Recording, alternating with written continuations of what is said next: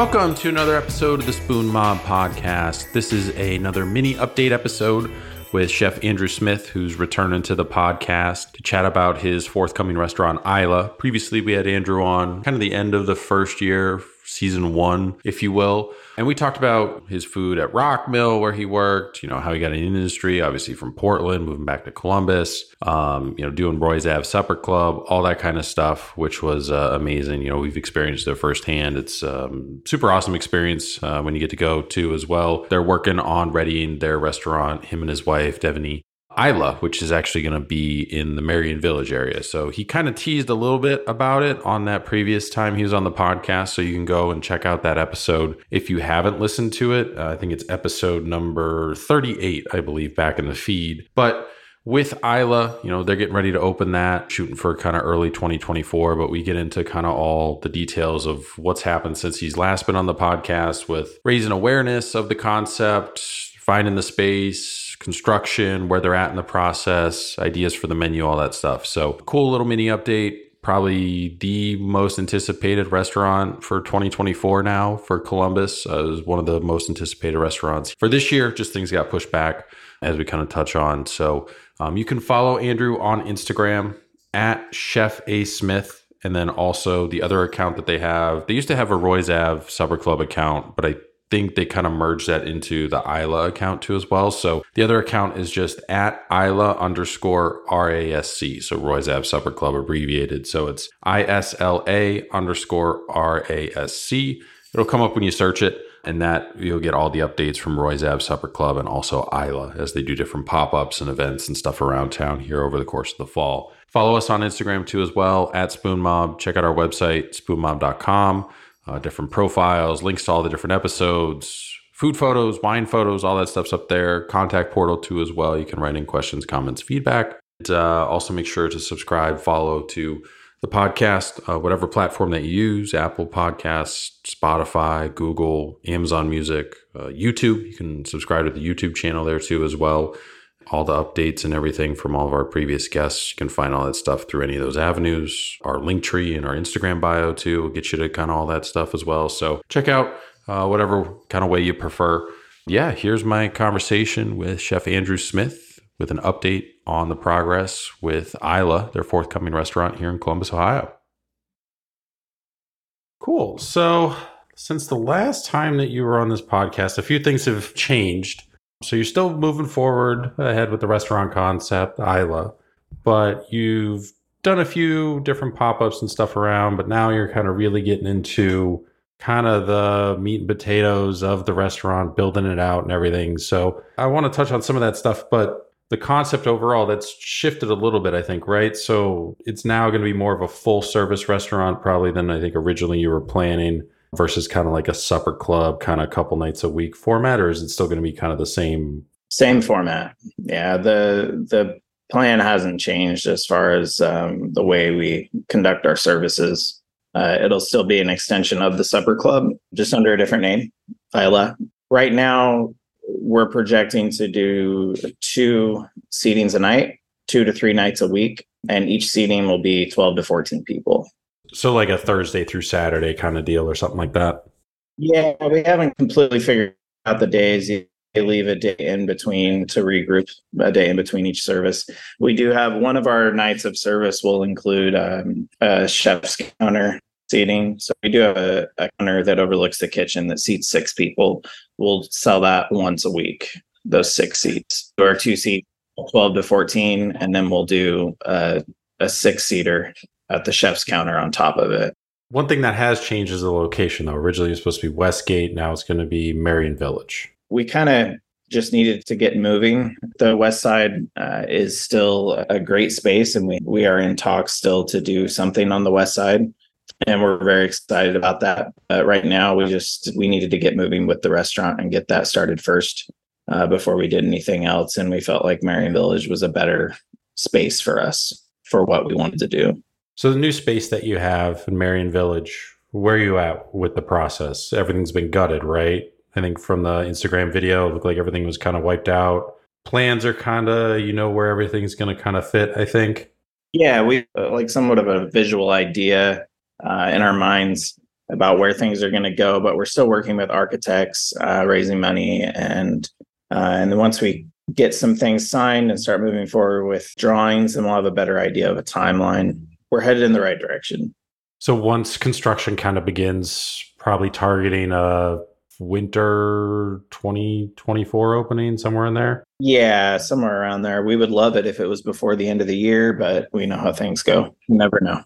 What was the new space? Was it anything in particular before you guys took it over? Was it a previous restaurant or anything, or The previous bakery. okay, so there is some infrastructure there, but it might just not be in the location that you kind of need it. It was a bakery that had a large kitchen in the back and then a retail space in the front. The retail space in the front is going to be a coffee shop called Jennings Java. And then where the bakery's kitchen was in the back, that entire kitchen is our restaurant. They basically split the one previous business into two new businesses. Okay, so you guys won't have any affiliation with the coffee shop, just essentially neighbor up front. Yeah, exactly. You've been doing, some collabs, did a couple guest chef dinners at Jollity, did a sandwich collab with the Locks, another sandwich collab with the Warios, doing some pop-ups at Lawbird. How much of these events, pop-ups, collabs you're doing, how much is it kind of fundraising and awareness versus menu and dish development for what eventually you're going to open? It's a little of both. The menu development is it's a slightly different process for us. I usually write a menu and then 2 weeks later we produce it. The actual service and all that we feel really good about. Right now, the pop-ups and the collaborations are, like you said, to help raise money for the restaurant and then to build awareness, what it is that we want to do, and to try to give people a preview of what to expect at the restaurant. So you're pretty big on using all of an ingredient. The one dish you did, I think at Jollity, it was like a chorizo dish, but it was kind of components left over, like salmon roe, and there's a few other things. There's, I think, some onions in there, and it just all kind of came together in kind of a randomness, but it was super delicious. Does that philosophy make it easier or harder when you're trying to come up with dishes for what's going to be one of the first, menus of the new restaurant?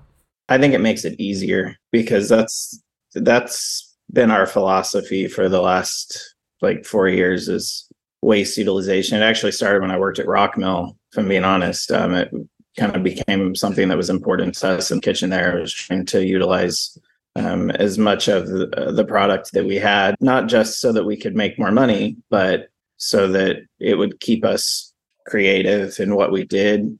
And it also made us sleep better at the end of the day.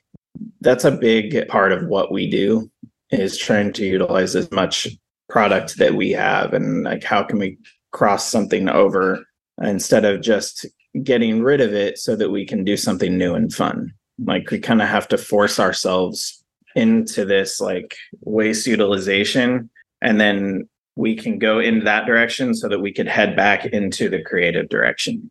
Definitely part of the process. And if it wasn't there, I feel like we would just be throwing stuff out left and right so that we could do something fun and new all the time. Food should be a progression, in my opinion. Especially when you're cooking, there should be a progression of not just flavor, but utilization of ingredients. Any ideas or themes for kind of the opening couple, menus? Are you going to focus more on a specific region, or is it just going to be kind of based on delicious food or seasonality of when you guys open? Seasonality will always play a part, but we generally don't have themes to what we do. We just try to cook what we want to eat, and we hope other people like it. But we have talked about maybe the first menu for Isla being a best of for the last 4.5 years, that all the best dishes that we've done are the ones that people have enjoyed the most. So we may do some kind of iteration of that, but that's as much of a theme as we've probably ever done. If you wind up going down the path with that theme, how do you pick however many dishes you're going to need out of 4 years? Do you have catalog previous dishes or photos that you can go and reference and be like, oh yeah, we did that, or whatever? Yeah, we have lots of photos. We also have every brainstorm that I've done for every menu, all the way from chicken scratch to the fully detailed shopping guide and prep lists and everything. So I have 3 different documents for each menu that I've ever done. in the last 4.5 years. So I can go back and refer to. And that way we can build off of past dishes, go back and look at them and say, this was great. How do we make it better? Or we hated this. Let's never do it again. With kind of the menu setup, like you mentioned, there's going to be a chef's counter once a week and then probably 2 or 3 nights for a dining room there, 2 different seatings. Will the menus be different or will it be the same menu? So the chef's counter menu and the regular dining room menu will be pretty much the same with the exception of maybe an additional course at the chef's counter. The other difference is that there won't be a full staff on that night. It'll just be my wife and I cooking. Like I'll be cooking and she'll be serving the 6 people. So it'll be the 2 of us and the 6 of them. So it's very intimate. We can give deeper explanations of the food and provide a little more of an experience. But we also reach for that in the dining room as well. Everything that we do should produce an experience, not just a restaurant experience. And that's what we're shooting for. That if someone came into the restaurant and only ate once their entire life, hopefully they would remember it the rest of their life. That's what we're going for. How big of a team are you going to need to do this? Because like usually it's you, maybe 1 other 2 people at Roy's Ave, right? Like Lorenzo, sometimes. I know Jay's helped out before, right? But what are you going to need to execute Isla when it fully is open? Because you're going to need some front of the house people too as well. I mean, I'm sure you can find established people that are willing to pick up shifts depending on, what night it is. But have you figured out kind of the complexion that you're going to need of everyone? Yeah, the largest our staff will get for opening will be 6 people total, including myself and Devaney. Like I said before, we are very minimal in everything that we do. So we don't need a ton of people in there, as long as the people are seasoned in what they're doing and share the same passion for what we're doing. But we have our entire team already picked out, and we just did a dinner at the Locks Bagel Shop the other night, and our entire team was there doing the dinner. So that was really nice to have everybody under the same roof, and it's all people that I've worked with before. And when we get closer, we can talk more about who those people are, because I know that they're going to have to, maybe give notice at other jobs or let the cat out of the bag too soon. But we do have our staff and we're really excited about it and we love them. So you guys are in the middle kind of a Indiegogo fundraising campaign for the restaurant. You guys posted a video and everything, kind of did a walkthrough of the idea of the layout. It's going to be a bar area, right? The chef's counter that you talked about, the dining area. Were those things you had to kind of figure out how to get them in this space? Like you knew you wanted those components, but you just had to figure out where do we put them based on the current plumbing, electrical, all that stuff? Or did the space structure dictate what you wound up putting in there? Well, the kitchen area, like there's all the ductwork for a hood, so is already there. So, and the plumbing for the dish tank area is already there. There are a lot of things that are already in place that we don't have to move. And if we had the option to, we probably wouldn't, because it's laid out pretty well. Part that we're trying to figure out right now is the entryway. We're going to have a little lounge area with a small bar and the dining room area. We're just trying to figure out the layout of that right now. But as far as the kitchen goes and dry storage and just, it's already there. With the fundraising aspect, where is most of that money that you guys are raising going towards? Is that kitchen equipment? Is that permitting? Is that construction? All of the above. Yeah, we have a hood to put in. We have a liquor license to get. We have equipment that we need to purchase. And then we have a small amount of construction that needs done. Yeah, it's all going towards that. Based on your conversations with your architect, your general contractor, if you have one, are you anticipating a whole lot of delays once kind of the process gets moving after permitting? I remember like Matt from Preston's, like he was waiting forever on like walk-ins. I think Josh over at Spec, like the whole restaurant got delayed because of a electrical box. It was like the only holdup for like 2 months. So like, is that stuff still going on, or is it kind of the supply chain kind of evened out a little bit, so you're not anticipating too many delays? I mean, obviously there are going to be some that are unforeseen, but we'll always anticipate delays, and it doesn't necessarily have anything to do with the contractor or the architect or anything like that. It's just the way the city works, and things take time, and there are lots of unexpected things that happen throughout the restaurant opening process. And I've never done one for myself, but I've been a part of several openings, and it always takes longer than you think. There's never a perfect timeline for opening a restaurant. Jordan Anthony Brown down in Cincinnati. I mean, you, I think, did a pop-up dinner to him down there, I think, right? He's going through it, and it's just like... that guy, he's been through some struggles with that space. The pandemic really got to him, but I'm pulling for him, though. With what you guys got going on between now and kind of when you guys think you're going to be opening, what other stuff are you going to be doing? I mean, you've done some collabs and everything. Obviously, you have the Lawbird dinners that are at the end of every month that you guys are doing, kind of the pop-up dinners, right? Anything else kind of on the horizon that you might be doing? I've tried not to book too much for the next couple of months, just because our dinner services are so detailed that they require so much of our time. If we keep booking dinners, which we could, it would pull me away from getting the restaurant open.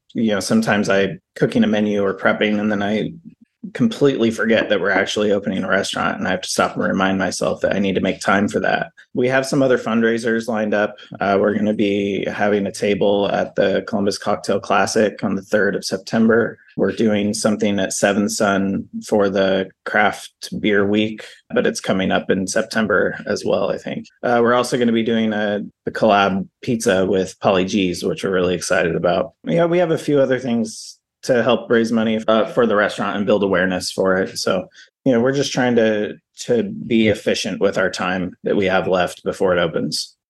With the pop-ups at Lawbird, how challenging is that? Because they don't have a full kitchen in there, right? Like, it's just, I don't want to say makeshift kitchen, but I mean, remember Tyler working over there, and like, there's just certain components that you just don't have available. So do you have to do a lot of the prep and stuff offsite? Some of the prep is done offsite. Some of it's done there. One of the things that we pride ourselves in is being able to cook anywhere. And we've proven that. I mean, we did a dinner up in Hocking Hills where there were no running water and no electricity. And we just cooked over a fire for a bunch of people. Like, certain things end up happening. But as long as we know what's in the space we're going to be in, we can write a menu based on the equipment that is provided to us. And even though there's no hood at Lawbird, they've done a really good job of being able to, produce a good amount of food out of there. And we've done several dinners out of there and had success every time. So knowing understanding your surroundings and knowing what you have to work with, and then not going outside of that box. Any chance that we could eventually see you as part of a and Friends dinner with Matt? I would love that a lot. We really love Matt. He's a good friend of ours, and he's an amazing chef, and been wanting to do a collab with him for a while. And he's asked us a couple of times, but it just has not worked out with the timing. There have been a few dates that we were out of town or we had something else going on. The one coming up, we wanted to attend the one that's coming up, but we're going to be out of state. So it's just, as soon as we get the timing, I'll be there. And then once we get the restaurant open, that is something that we also really are looking forward to, is bringing other chefs in from around the city and other friends that we have that cook, and doing collaborations with them, and just trying to make things fun and interesting so that we don't get bored. I'm not super familiar with the Marion Village area, but where you guys are going to be located, is that pretty easy to access? I mean, I know the brewery district where we used to live is a giant nightmare right now because of all the construction stuff that they're doing, and that kind of feeds into the southern part of downtown. But where you guys are going to be at, pretty straightforward for people to get to? Yeah. I mean, if you go down High Street past the White Castle by the freeway, it's just up there a couple blocks. You turn left and you go back into the Marion Village neighborhood, and there's no paid parking back there. It's all like plenty of like free parking all around the space there. We actually have a parking lot, and then there's lots of street parking. So it's very accessible. Well, we're looking forward to it. I mean, it's one of the most anticipated restaurants, I think, on the docket. Some other people, obviously Spec opened, Avishar opened his place. There's a few other things I think that are scheduled to open. I think some of the Cameron Mitchell stuff already opened. That's been getting a lot of publicity, but you guys always seem to come up too as well. It's just everybody's like, well, when are they going to open? They're working on this thing, and it takes time. It's a lot of background stuff that I think people don't realize, with just how much paperwork you have to do. And if you want to have a liquor license, and you have to get everything signed off on, and sometimes it's even, you can only do one part of the construction and then the next part has to get permitted and so on and so forth. And it kind of stair steps. So, but yeah, we're looking forward to it. I mean, we got to try the Wario sandwich. That was delicious. We didn't make it to the locks for that, but I mean, it's one of the Jollity things that you did too as well. And that was a lot of fun with Brendan and Zach over there. So we want to make it back out there too to see those guys. But they're working on their Koji burger and everything. But it's a really good burger. And they always usually do like a couple other things, a couple other sandwiches and stuff. And it seems like they're either found a space or pretty close to finding a space to kind of spin that off onto. We'll be popping up somewhere where you're at eventually. It's just scheduling for us with the little one now. We'll eventually pop up at one of the things that you're at and see you and check in and everything, and definitely be, I'm sure, one of the first at Isla once you guys have it open. Thank you, man. Big thanks again to Andrew for coming back on the podcast, taking some time out of his day to give an update on Isla and the progress that they've made and kind of additional things that they got to do before they open. So it's going to be an amazing concept. I have no doubt the food's going to be awesome.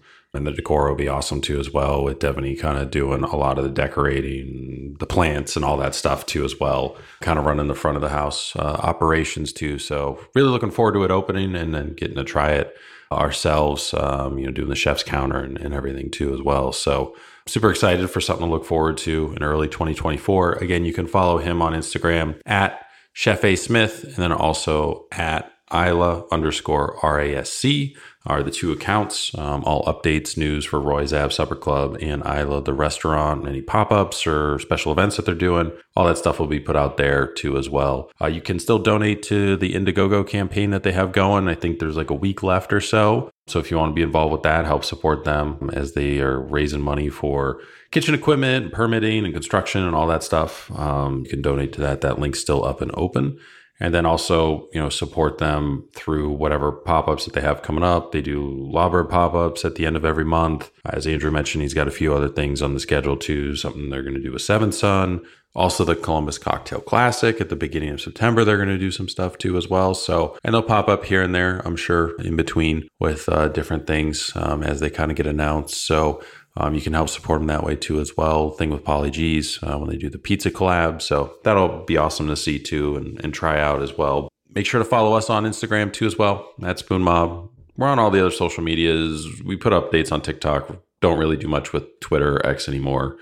Reddit's hit or miss. Just kind of depends on how we're feeling. Just depends on how the Reddit vibe is flowing, I guess, at that time period. Yeah, make sure to check out our Instagram. It's put up a bunch of different updates, all the guests, links to the episodes to incorporate food photos and the stories and everything.